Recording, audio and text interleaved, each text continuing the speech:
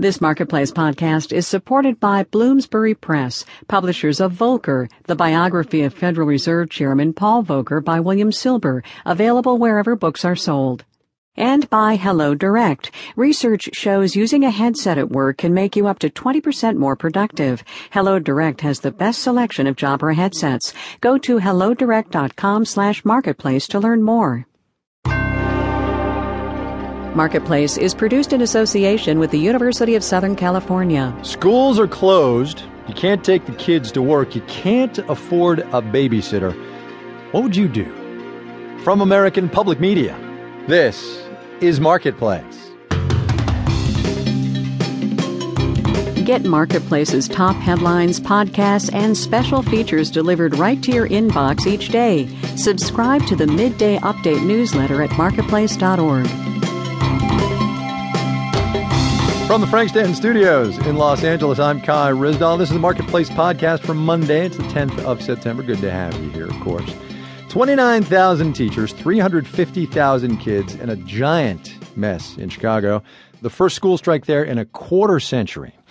But you get beyond the dollars and cents, the performance standards, and everything else that's on the negotiating table. And what you've got is a whole bunch of parents trying to figure out what to do with their kids now that they can't go to class. Sheila Coleman is one of those parents. She's a single mom to a 12-year-old daughter.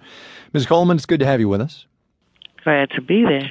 So tell me, first of all, what you're doing with your daughter today. I mean, it's a school day, right? Yes, it is. Today, she's just at home today because I really didn't have anywhere for her to go because I have to be at work at 7:30. They said they have programs open from 6 to 12, but that's not good enough for me. I work 7:30 to 3:30. Sure. So you left her at home? Yeah, today I left her at home, and I'm probably going to have to stay home tomorrow with her. So when you were thinking about leaving your daughter at home, what kind of economic calculation did you make? Was it, I need to take a vacation day, or can I afford to hire a babysitter, or, I mean, did you have to do the math at all? Yeah, because I can't afford a babysitter. I can't afford one. I mean, I had to think, should I take this day off from work, or is she gonna be okay? I was up to 12 midnight trying to figure it out. Yeah. Wow. And up at 6 this morning to go to work, right? Yeah, up at 5 this morning to get to work. Up at 5. And you multiply that by the parents and families of 350,000 kids in Chicago, and it's a whole big mess. Yes, it is. Yes, it is. Yeah, are you angry? Somewhat, because I think the kids should be in school. They just got back to school a week. It's only been a week.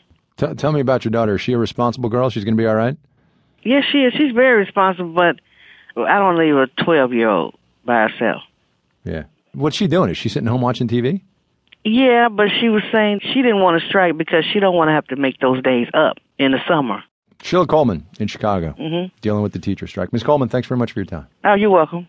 All right, so how's this for the Wall Street word of the day today? Bailout. You like that one, huh? No, not a new one, but a move toward the end of an old one. The Treasury Department is going to sell off $18 billion worth of stock in AIG that it got during the financial crisis. Assuming all goes as planned, it'll be the first time since 2008 that Washington is not a majority owner of that big insurance company.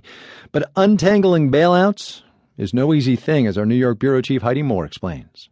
Ernie Patricus got to AIG as a top lawyer in 1998. He sees some similarities to the firm's smaller size then and what it looks like now after 4 years of federal ownership. It almost is taking AIG back to when I joined it. It's just back to where it was. Patricus left before the bailout, and he's watched as the Federal Reserve and the Treasury have bought and sold big chunks of AIG. The Fed comes out of this making tons of money. Treasury's going to come out of this making tons of money. And the AIG shareholders come out of this having lost a lot of money.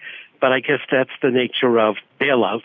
It's not just AIG. The government still owns about a third of General Motors and almost 3/4 of Ally Financial, which used to be GM's lending arm. TARP, the bank bailout program, still exists. This notion that we are a free market economy is a little bit of a fantasy. That's Cornelius Hurley. He's the director for Boston University's Center for Finance, Law, and Policy. He also says, don't forget housing. Fannie Mae and Freddie Mac are still owned by the government. However, unlike with AIG, there is no plan on the